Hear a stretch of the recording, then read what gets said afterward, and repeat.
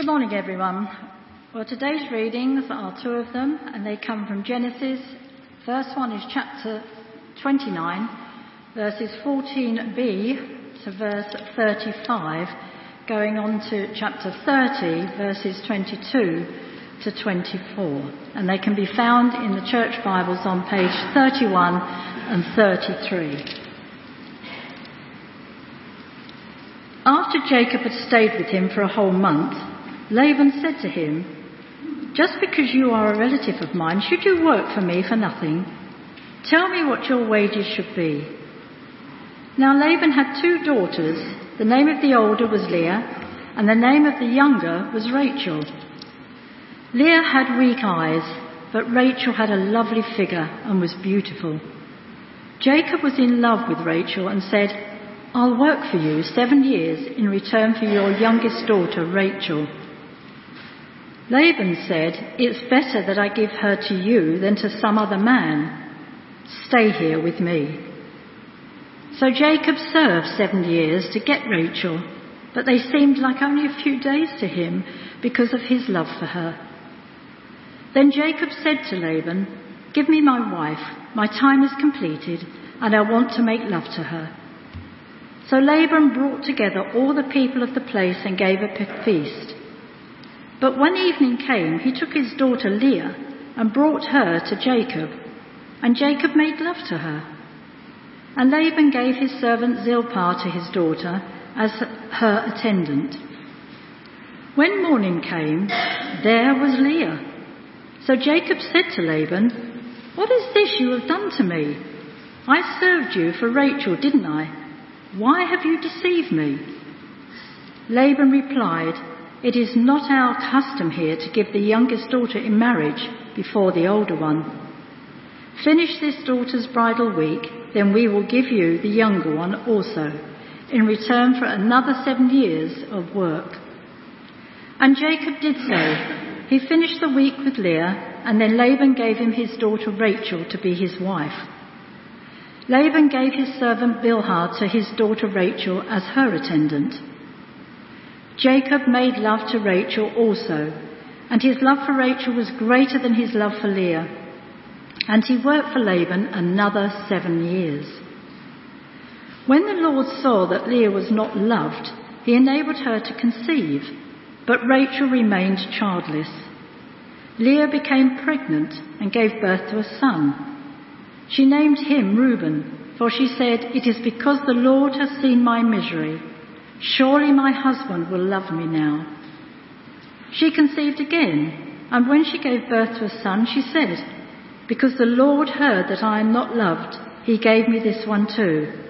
So she named him Simeon.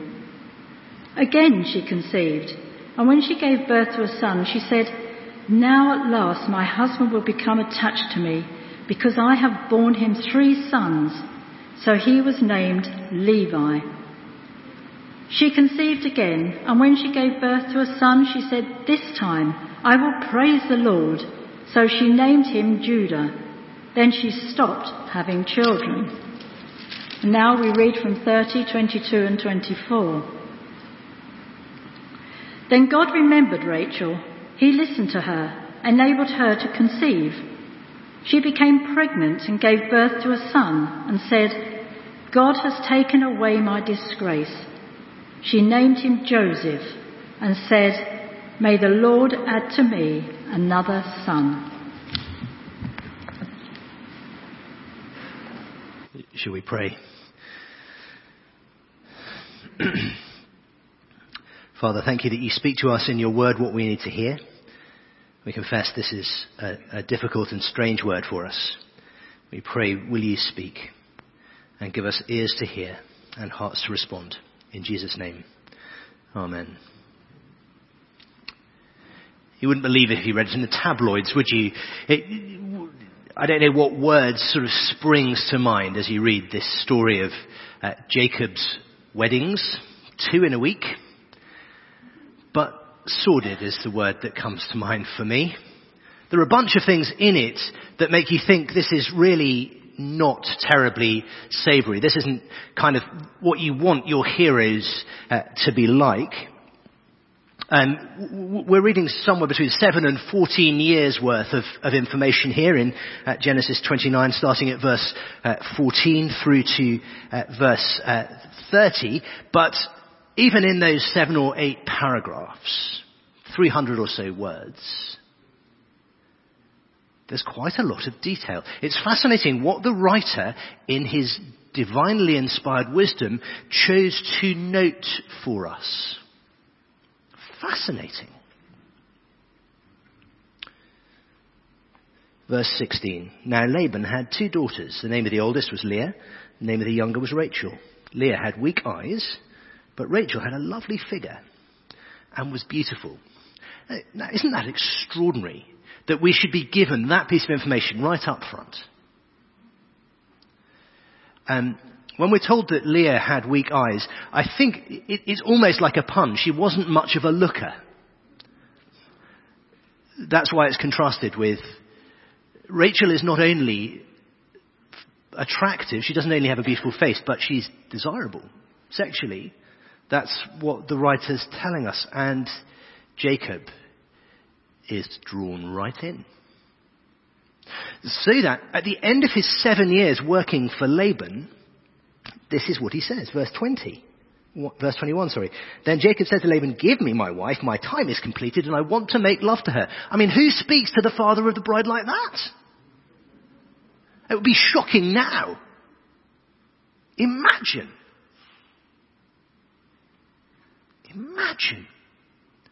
You know, the rabbis writing about this passage had to try and find ways to sort of explain it away, to sort of try and soften it. But there's no softening it. Jacob's full of lust. To put it politely, we might say that his heart is led by his eyes. Rachel is very, very attractive. And he is just desperate to get her into bed. To the extent that he's already let Laban get one over on him, Laban says, oh, you're my kin. You shouldn't work for nothing. What shall I pay you? And Jacob says, if you'll give me Rachel, I'll work 7 years for you. Now, if you're aware of what the sort of general price for labor was in those days, and what the standard bride price was, that like a dowry, I suppose, that a husband would pay to father of the bride, Jacob has just offered an absolutely astronomical bride price. In terms of the value of his labor, he is saying to Laban, I will pay you a ridiculous sum. Laban's already doing pretty well out of the deal, but Laban's not done, is he? He throws a great wedding feast. So the wedding celebrations take a full week. And on the first day, there's this incredible feast, and then in the sort of, the haze of the drinking and the darkness of the night and the heavily veiled bride, Laban pulls a bait and switch. There's enormous economy, isn't there, in the way the writer says, in the morning, there was Leah. And you can just imagine the look on Jacob's face, can't you? You can certainly imagine the look on his face when he goes to his new father-in-law and says, what is this you have done to me? That's verse 25. I served you for Rachel, didn't I? Why have you deceived me? Now Laban could easily have said to him, well, did I deceive you? Let's just rewind the tape. What happened when you told me you would work 7 years for my younger daughter Rachel? I said, it's better that I give her to you than some other man stay here with me. I never said yes, did I? You've been had, son. Jacob says, why have you deceived me? And notice what Laban says. All this detail, it all matters. Look at what Laban says. It's not our custom here to give the younger daughter in marriage before the older one.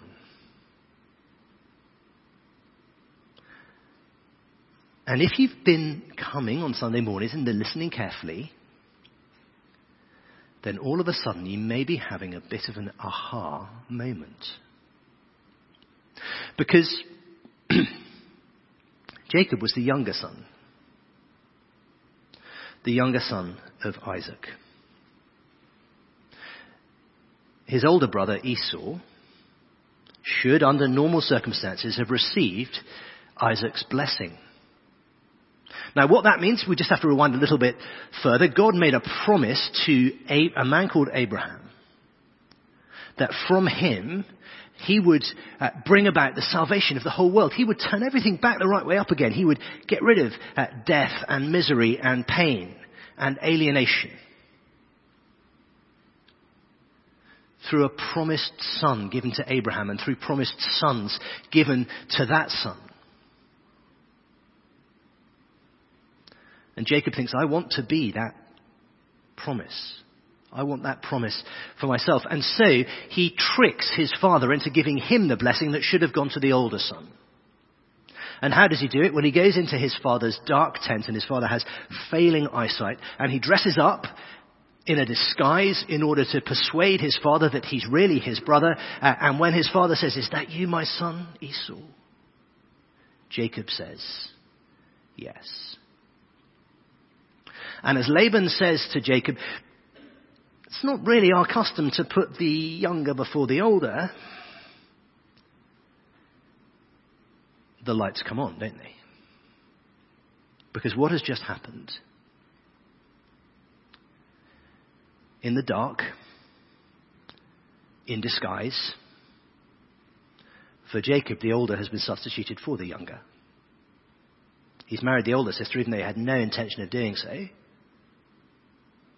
He's been tricked in exactly the same way that he was tricked. So that one medieval rabbi writing about this passage imagines the conversation between Jacob and Leah the next morning.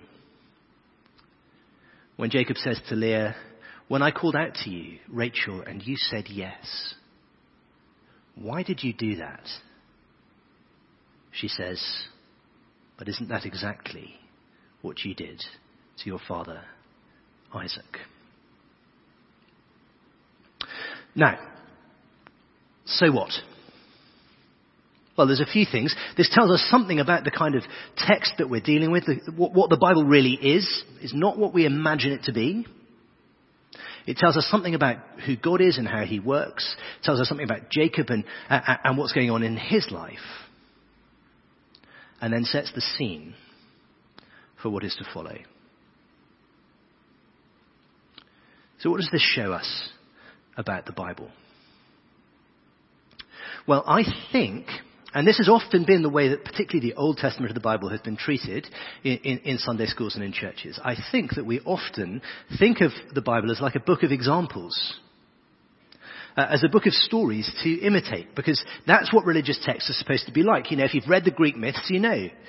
They're supposed to be sort of morality tales. You're supposed to have heroes that you can copy. And you sort of think, well, if I could be like one of the heroes from the Bible, then maybe God would love me. But that's not it at all, is it? Jacob's not a hero. He's a randy young man, a deceiver. He's on the run from his family. His brother wants to kill him. So deep is his treachery. This is not a morality tale, at least not in the way that we normally think of them. There's no hero here. Jacob and Laban are both appalling. And Jacob may have got what he deserves, but that doesn't make what Laban did right. If you read this passage looking for heroes, you're going to look for a long time. And yet there is a hero hidden in the background, and it is God. Because somehow, in the midst of all of this chaos, God is at work. And you see it in the sort of poetic, ironic justice that Jacob faces. He has fled from Esau. He has fled the scene of the crime. He has stolen his brother's birthright. But it sort of looks like he's got away with it. His father has blessed him. He's sent him off to Laban, to Paddan Aram, and said, go there and find a wife from Laban's family.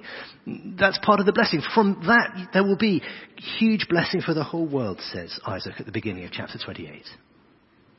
It looks so much like he's got away with it, doesn't it? And yet, his sin and his treachery follow him. Can you imagine what must have gone on in his heart when Laban said to him, well, round here, that's not how we do things.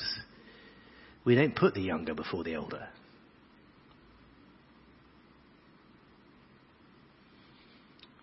God is at work in Jacob to show Jacob what is wrong, and in the end to lead Jacob home. God is working quietly in the background, even through the treachery, the deceit, the terrible motives of the people in the story. And actually that's true of the whole Bible. This is a book in which you see the hand of God quietly moving through the wickedness of humanity to save those human beings. It comes to its absolute climax, doesn't it, in the cross, when the Son of God himself is laid out before everyone, covered in shame, bleeding to death because of the wicked, deceitful, treacherous acts of wicked, deceitful, treacherous people. And yet in that moment, God is reconciling the world to himself and reconciling human beings to each other. That's the story that's weaving its way through the whole Bible. You must look for the hand of God as you read these pages. And so often it's in the sort of unexpected detail that you see it. So God is at work to bring his promise about, even as people are doing their worst. And so we end this first section at verse 30 with Jacob having 2 weddings in a week and with absolute chaos to follow. Because one of his wives, who maybe thought she would never get married because she was not comely, has kind of got her dream of being married, but she is in absolute agony because her husband doesn't love her. And what a thing it is to find yourself in a loveless marriage. But then we'll see that her sister Rachel, the Instagram-ready sister, the loved wife, is in agony too. Because at the beginning of chapter 30, verse 1, so Leah saw that she was not loved. Rachel saw that she was not bearing Jacob any children. She became jealous of her sister, so she said to Jacob, give me children or I'll die. Both these women are in agony, both in some ways because of the behavior of Jacob and Laban. These powerful men have ruined the lives of these women. This is such a real book, isn't it? And you shouldn't think for a moment that the writer of Genesis is going, yeah, you see, polygamy is a great idea. Using servants as surrogates, which is what they do. We didn't read that bit, but which also goes on. No, that's a great idea. No. It's very clear that that's all ending in chaos. That's disastrous. But we are seeing that even through the failures and the deceits and the mistakes of these people, these very ordinary people experiencing the ordinary pains and griefs of life, pains and griefs that if we haven't experienced them ourselves, we've seen those close to us go through. And yet somehow in the middle of all of it, God is doing something extraordinary. And you see that in the story of Leah. Leah sees she's not loved. God sees she's not loved. And God looks kindly on her and she becomes pregnant. In fact, she gives birth to 4 sons in a row. She would have been considered in those days very blessed indeed to be producing sons for her husband. That's something we can talk about another time perhaps. But with each of her first 3 sons, you see this kind of plaintive quality to the naming. That she gives them names which are a kind of pun. It's a bit like the thing you sometimes see people doing by saying, oh, you know what that word really means? And then they sort of spell it out and spell out the sounds and say, I remember watching a film and as someone who's interested in language, I kind of got really upset about it. But actually there's a point to it. So they said, oh, the word intimacy. It means into me see. It means that you have access to the deepest things about me. Now that is not where the word intimacy comes from at all. It's nonsense. And yet it does kind of explain what the word means in some ways, doesn't it? That it's about kind of closeness. It's about kind of your inner self being revealed. Well, that's what Leah is doing in naming her sons. Reuben, she says, the Lord has seen my misery. Surely my husband will love me now. Because you see, Reuben sounds a bit like the word for see, although it's got nothing to do with it. So the Lord has seen. Then again she says, when she names Simeon, the Lord has heard that I'm not loved. And each time she says, maybe my husband will love me now. She gave birth to a son and said, now at last my husband will become attached to me because I've borne him 3 sons. So he was named Levi. Surely my husband will love me now. It's a forlorn hope. But every time she's hoping, if I just have a son, my husband will love me. If I can just do this, then I will get what I so deeply need, which is the love and approval of my husband. But hidden in here, there is a clue to what's going on in Leah's heart. And it is the name that she uses for God. She doesn't use the normal word for God, which is Elohim. She uses the personal covenant name of God, Yahweh. That's why it says Lord in small capitals in your text. That's the way that the personal name of God is translated in English Bibles. She is looking to the God of the covenant, the God who made the promise to Abraham. And she is saying, he is the one who's somehow at work in all of this. And so, 4th son, verse 35, she conceived again, and when she gave birth to a son, she said, this time I will praise the Lord. So she named him Judah, and then she stopped having children. The point, I think, is she stopped trying to have sons to make her husband love her. She's realized that the only person who can satisfy her is God himself. Finally, she says, I will praise the Lord. That is where true fulfillment, true joy, true peace lies. She has stopped chasing something in her life that will fix everything. She's trusting God and his promise. And in that moment, you see, when she says, I will praise the Lord, and calls her son Judah, onto the stage of the world breaks the one who will, in the end, be the cause of salvation for all of us. You get a clue about why that is the case if you flick on to Ruth chapter 4. In the book of Ruth in our Bibles, which happens centuries after this, it's a beautiful story. We're actually going to be looking at it together in church later on in the new year. But you have this childless widow, Ruth, who experiences a complete turnaround in her life, and she's redeemed by this chap called Boaz, and there's just great joy about it in the community.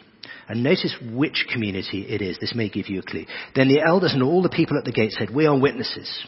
May the Lord make the woman who is coming into your home like Rachel and Leah, who built up the family of Israel. May you have standing in Ephrathah and be famous in Bethlehem. Through the offspring the Lord gives you by this young woman, may your family be like that of Perez, who Tamar bore to Judah. Judah. This baby we've just heard about. Now, if you want to learn about Tamar and Perez, that's a story that's even more sordid than the one we're looking at. I mean, she dressed up as a prostitute in order to entrap her father-in-law. I mean, you're really going some. And yet through that, the son is born to Judah. And where is his family established? And where is it that Ruth is told, may your children be like those who came from Rachel and Leah? These two stories being woven together. Where was it? Bethlehem. Because Jesus was born, as all our Christmas readings tell us, in the line of Judah. And in the midst of all of this mess, as God is working out his plan and keeping his promise, Leah, who herself finds some eventual solace in love and worship of God rather than seeking the things of this world, she gives birth to Judah, whose offspring will be our Saviour, Jesus Christ. One other thing quickly just to notice as we finish is what we're told in the prophets before Jesus comes about him, this one from Judah. He had no beauty or majesty to attract us to him, nothing in his appearance that we should desire him. He was despised and rejected by mankind, a man of suffering and familiar with pain. Jesus had things in common with his great-great-great-great-great-great-great-great-great-grandmother, according to Isaiah chapter 53. Nothing in his appearance that we should consider him attractive. You see, there's something about the way God chooses to work, that he chooses to set his love on those who would otherwise be ignored, rejected, despised. He takes the ugly duckling sister and through her chooses to bless the world. His own son comes into the world and is despised and rejected. And yet through his being despised and being rejected, he brings salvation to everyone. Here I think is the point. This is the point that comes through the kind of book that the Bible is, the way that God is working in all of these people. And this thing of Leah being the unwanted sister. It is this: God loves you because God loves you. Not because you've got something to give him. Not because somehow you deserve it or are good enough, or somehow you have to find a way to be extra special, like Leah trying to win Jacob's love by providing him with sons. That's not how God works. So he provides not by being given sons, but by giving his son. He loves you in all the ugliness that's there right at the depth of your heart. But through sending Jesus, he loves you like Jacob loved Rachel. That's the extraordinary thing. With the same passion that he was willing to pay an exorbitant price to have you. Jacob gave 7, then another 7 years of his life. Jesus gave his whole life. And in a few moments as we gather around the table, that's what we remember, isn't it? This table speaks to us of this story, of the God who loves you so much that he held nothing back.